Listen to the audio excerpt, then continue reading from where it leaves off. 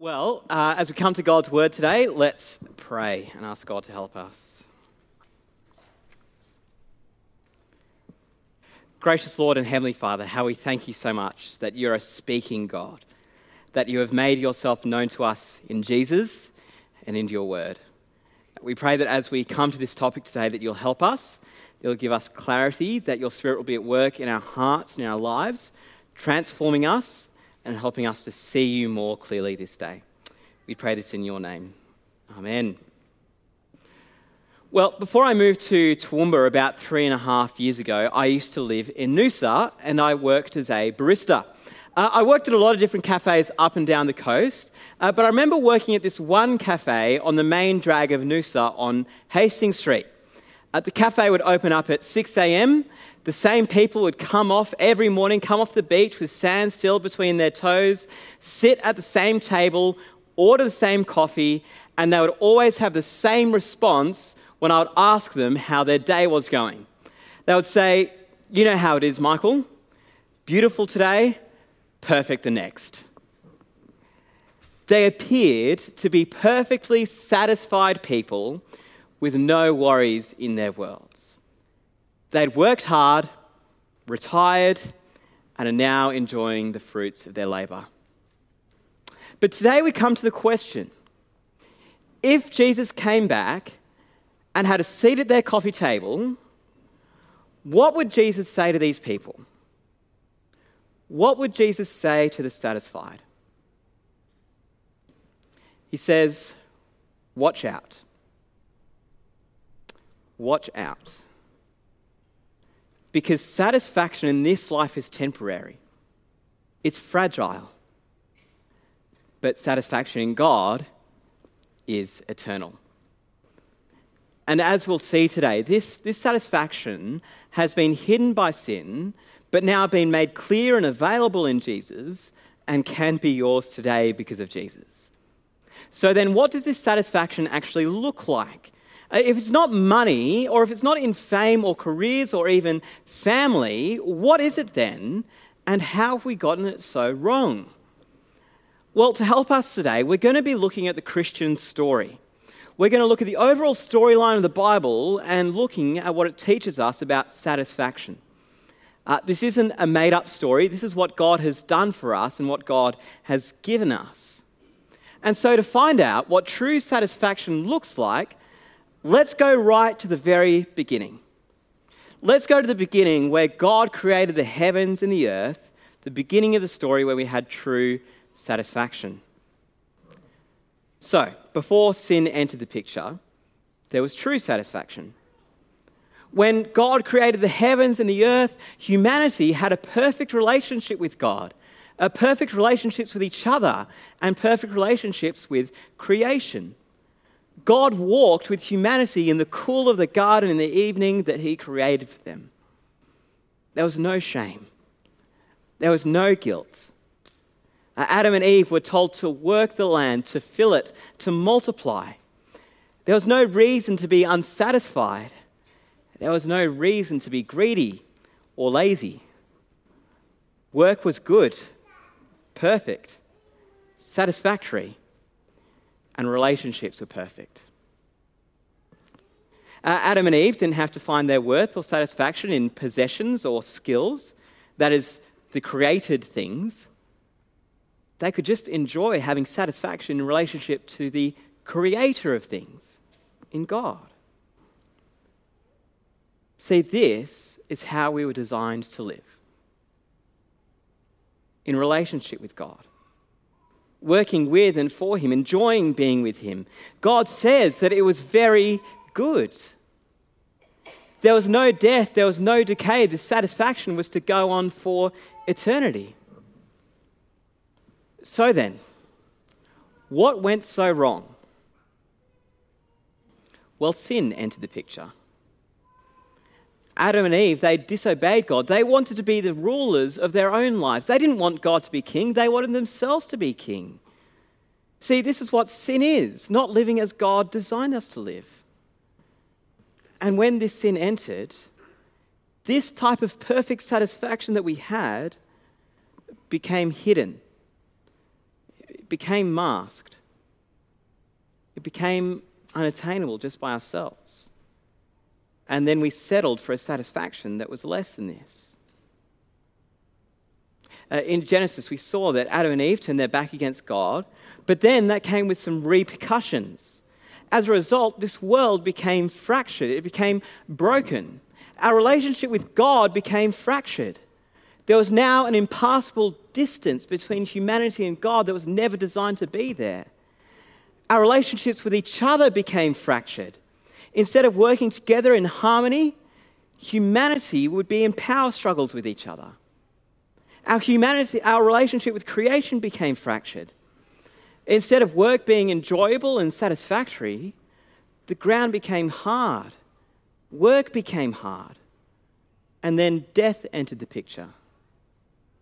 God says to Adam in Genesis chapter 3, verse 19, "For dust you are, and to dust you shall return." Lifespans became shorter and shorter as death took a murderous grip on creation. It wasn't good. After this, it only took one generation for humanity to become murderous, greedy, needy, self-centered, and controlling. See, this is the type of world that we live in, don't we? A broken world, a fractured world, a world that isn't as it's meant to be. It's full of suffering and full of death. Everything is so fragile. Nothing is certain or nothing is precedented. Haven't we seen this just over the past 2 years? We've seen fires, we've seen floods, we've seen landslides, war, refugees, unemployment, loneliness, and COVID. Our world is so utterly fragile and broken. And it's all temporary as well.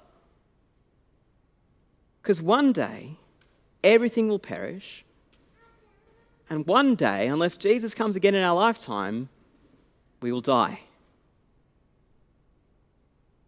And so in our ambition to be rulers over our own lives, in our ambition to push God out and make ourselves king, humanity has settled.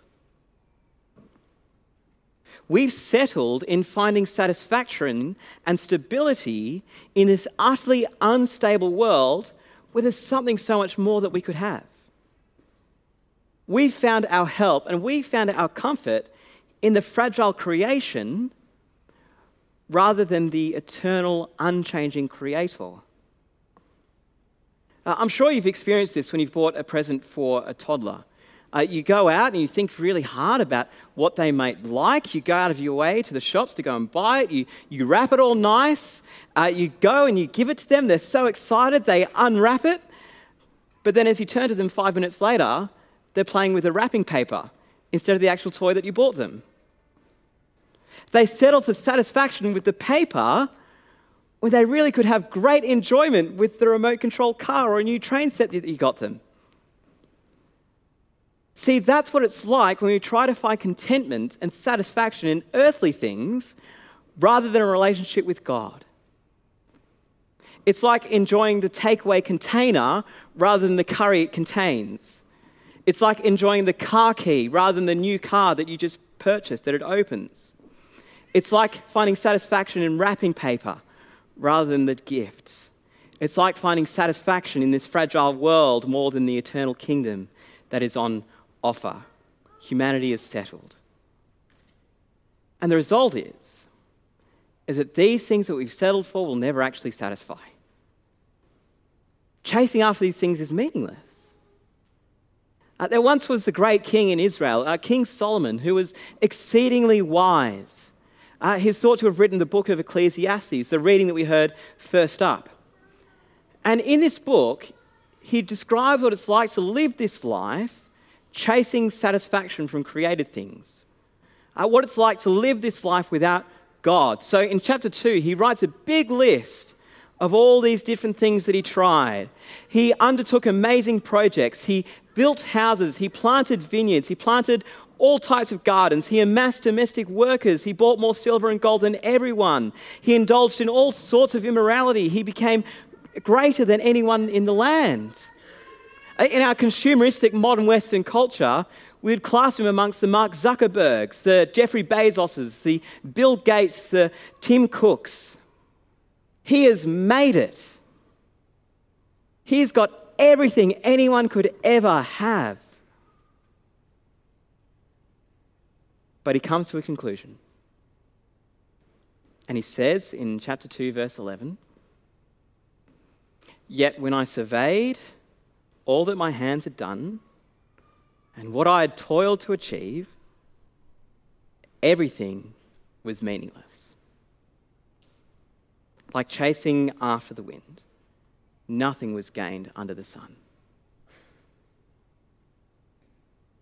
Everything was meaningless. Like dust in the wind. Like breath that you can see in the middle of winter one second but then gone the next. Meaningless. And because of the fall, and because of human sinfulness, those who are supposedly satisfied in this world have settled for less, have settled for meaningless satisfaction, have settled for wrapping paper.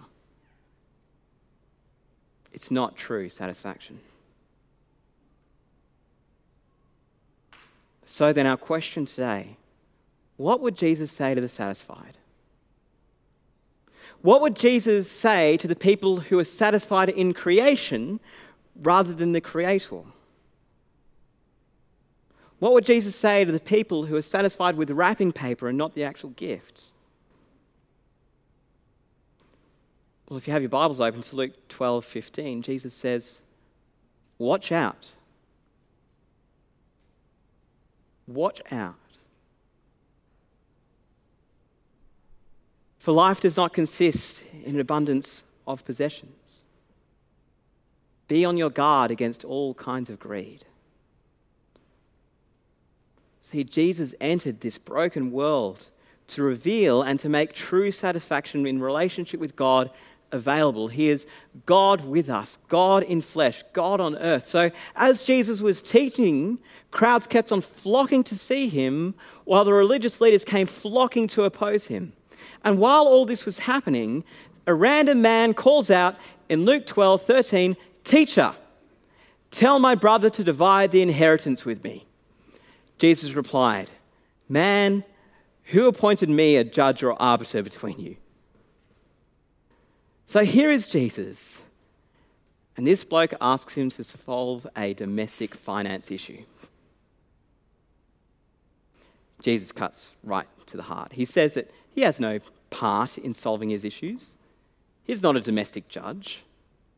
But then he warns this man to watch out. To watch out for greed. Watch out for when you're finding satisfaction purely in creation. Now, I used to play cricket in school. It's the only sport that I'm mildly good at. And in the net sessions, whenever a ball would be hit up in the air and out of the nets, people would call out, "Heads up," or "Watch out," so that people wouldn't get hit in the head with a cricket ball, because it really hurts.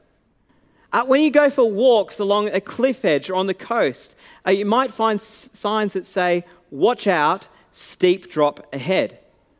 So it's generally good advice to heed the warning and don't go over the edge. Likewise, Jesus warns us. He says, watch out. Be on your guard against all kinds of greed. For life is more than just possessions. Life is more than just being born, getting good grades at school, to get a high-paying job, to support a big family, to buy a big house, to buy a nice car, to retiring, to purchasing a caravan and then dying.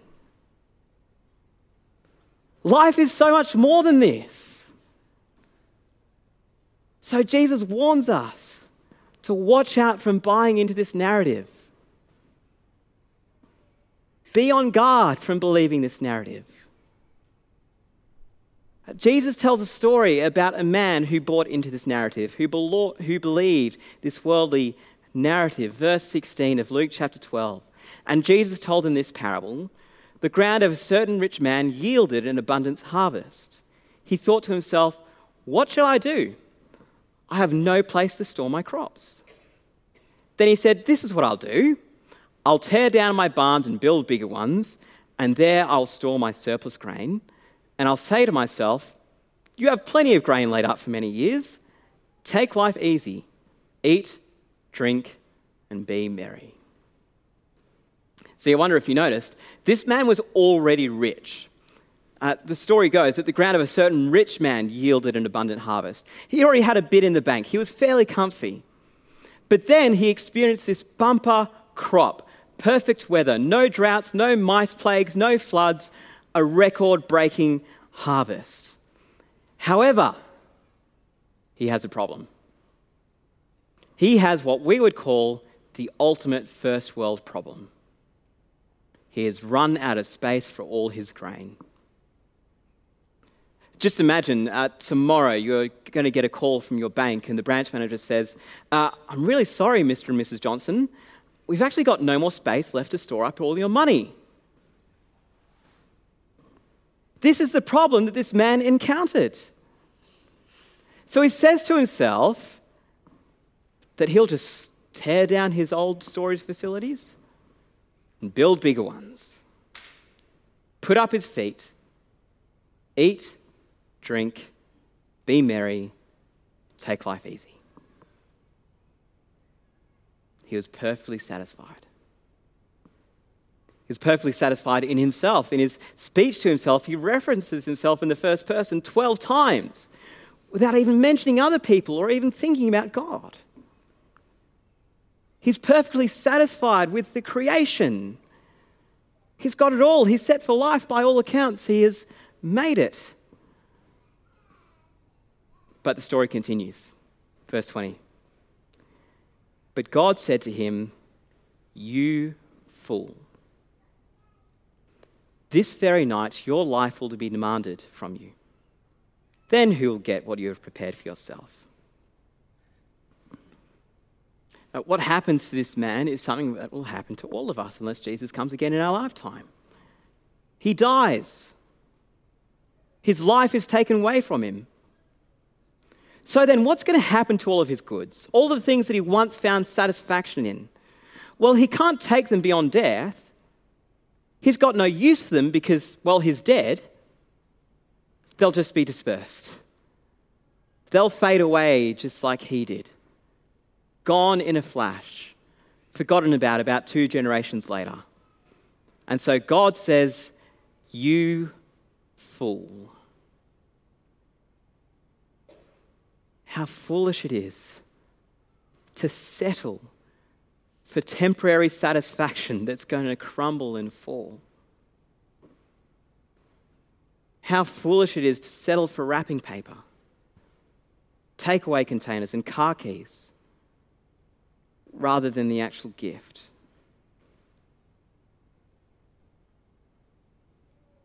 So then, if these things won't satisfy, if created possessions are temporary, if sin has really corrupted and broken this world, how then can we find satisfaction?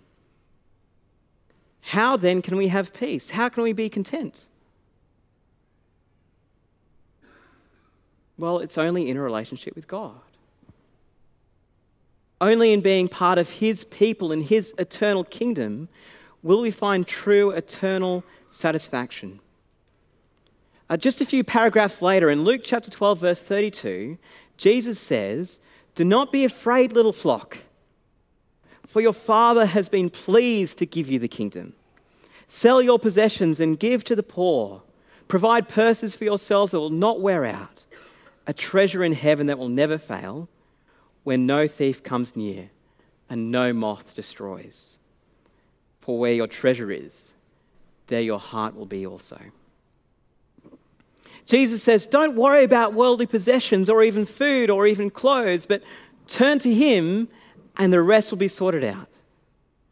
There is something so much more in store for those who have their faith in Jesus Christ. There is a treasure in heaven, an inheritance that will never pass away, riches that are beyond compare, just waiting for us. And this is a sure thing. There's no betting on the stock market. There's no housing bubble. There are no loans. Just the full assurance of life with God. Life in abundance now and life eternal to come because of Jesus' death and resurrection. Because of the gospel, Jesus has made a way for us to be right with God again. The power of sin and death has been broken by Jesus. The effects of the fall have been broken by Jesus. The massive gulf that was created because of our rebellion was bridged by Jesus. The fracture that formed in our relationship with God because of sin was repaired by Jesus. The true satisfaction in Him that became so hidden because of sin was made available in Jesus. And friend, this can be yours because of Jesus. We can have the hope and the satisfaction of knowing that we are right with our loving Creator God, that He is with us, that we can find satisfaction in Him, we can take refuge in Him, and that He will come again and we will live with Him. We will have perfect satisfaction in Him, just as we once did in the Garden of Eden. See, satisfaction in this world has a use-by date. Has an expiry date. It's temporal. Satisfaction in relationship with God will never end. It's eternal. So where are you finding your satisfaction? Is it in career? In your possessions? In your uni degree? In the way that people look at you? In perfectionism? In success? Now, there's nothing wrong with worldly possessions. There's nothing wrong with working on your career. There's nothing wrong with working hard at uni or school or whatnot. But it'll all go wrong when we start finding our identity and our satisfaction in such things. And if we find ourselves satisfied in the creation, Jesus says, watch out. But also, He says, friend, come to me, and I will give you the life-giving water, the eternal satisfaction that will never end. More on that next week. See, nothing else will satisfy but only Him. An unending relationship with Him made available in Jesus' death and resurrection, so that we can be part of His eternal kingdom that will never fade away. Let's pray and give thanks. Gracious Lord and Heavenly Father, how we thank You so much for the eternal satisfaction that can be found in You. We thank You so much that You have made a way for us to be in a relationship with You and to live with You for eternity when You come again. But Lord, until that day comes, help us to find our satisfaction in knowing that You love us, that we are Your people, that we have a treasure that will never fade. Even death can't take it away. So, Lord God, we're sorry for the times when we find satisfaction in Your creation rather than You, the Creator. Help us to look to You. Help us to run to You. And help us to find our satisfaction and identity in being a child of You. We pray this in Jesus' name. Amen.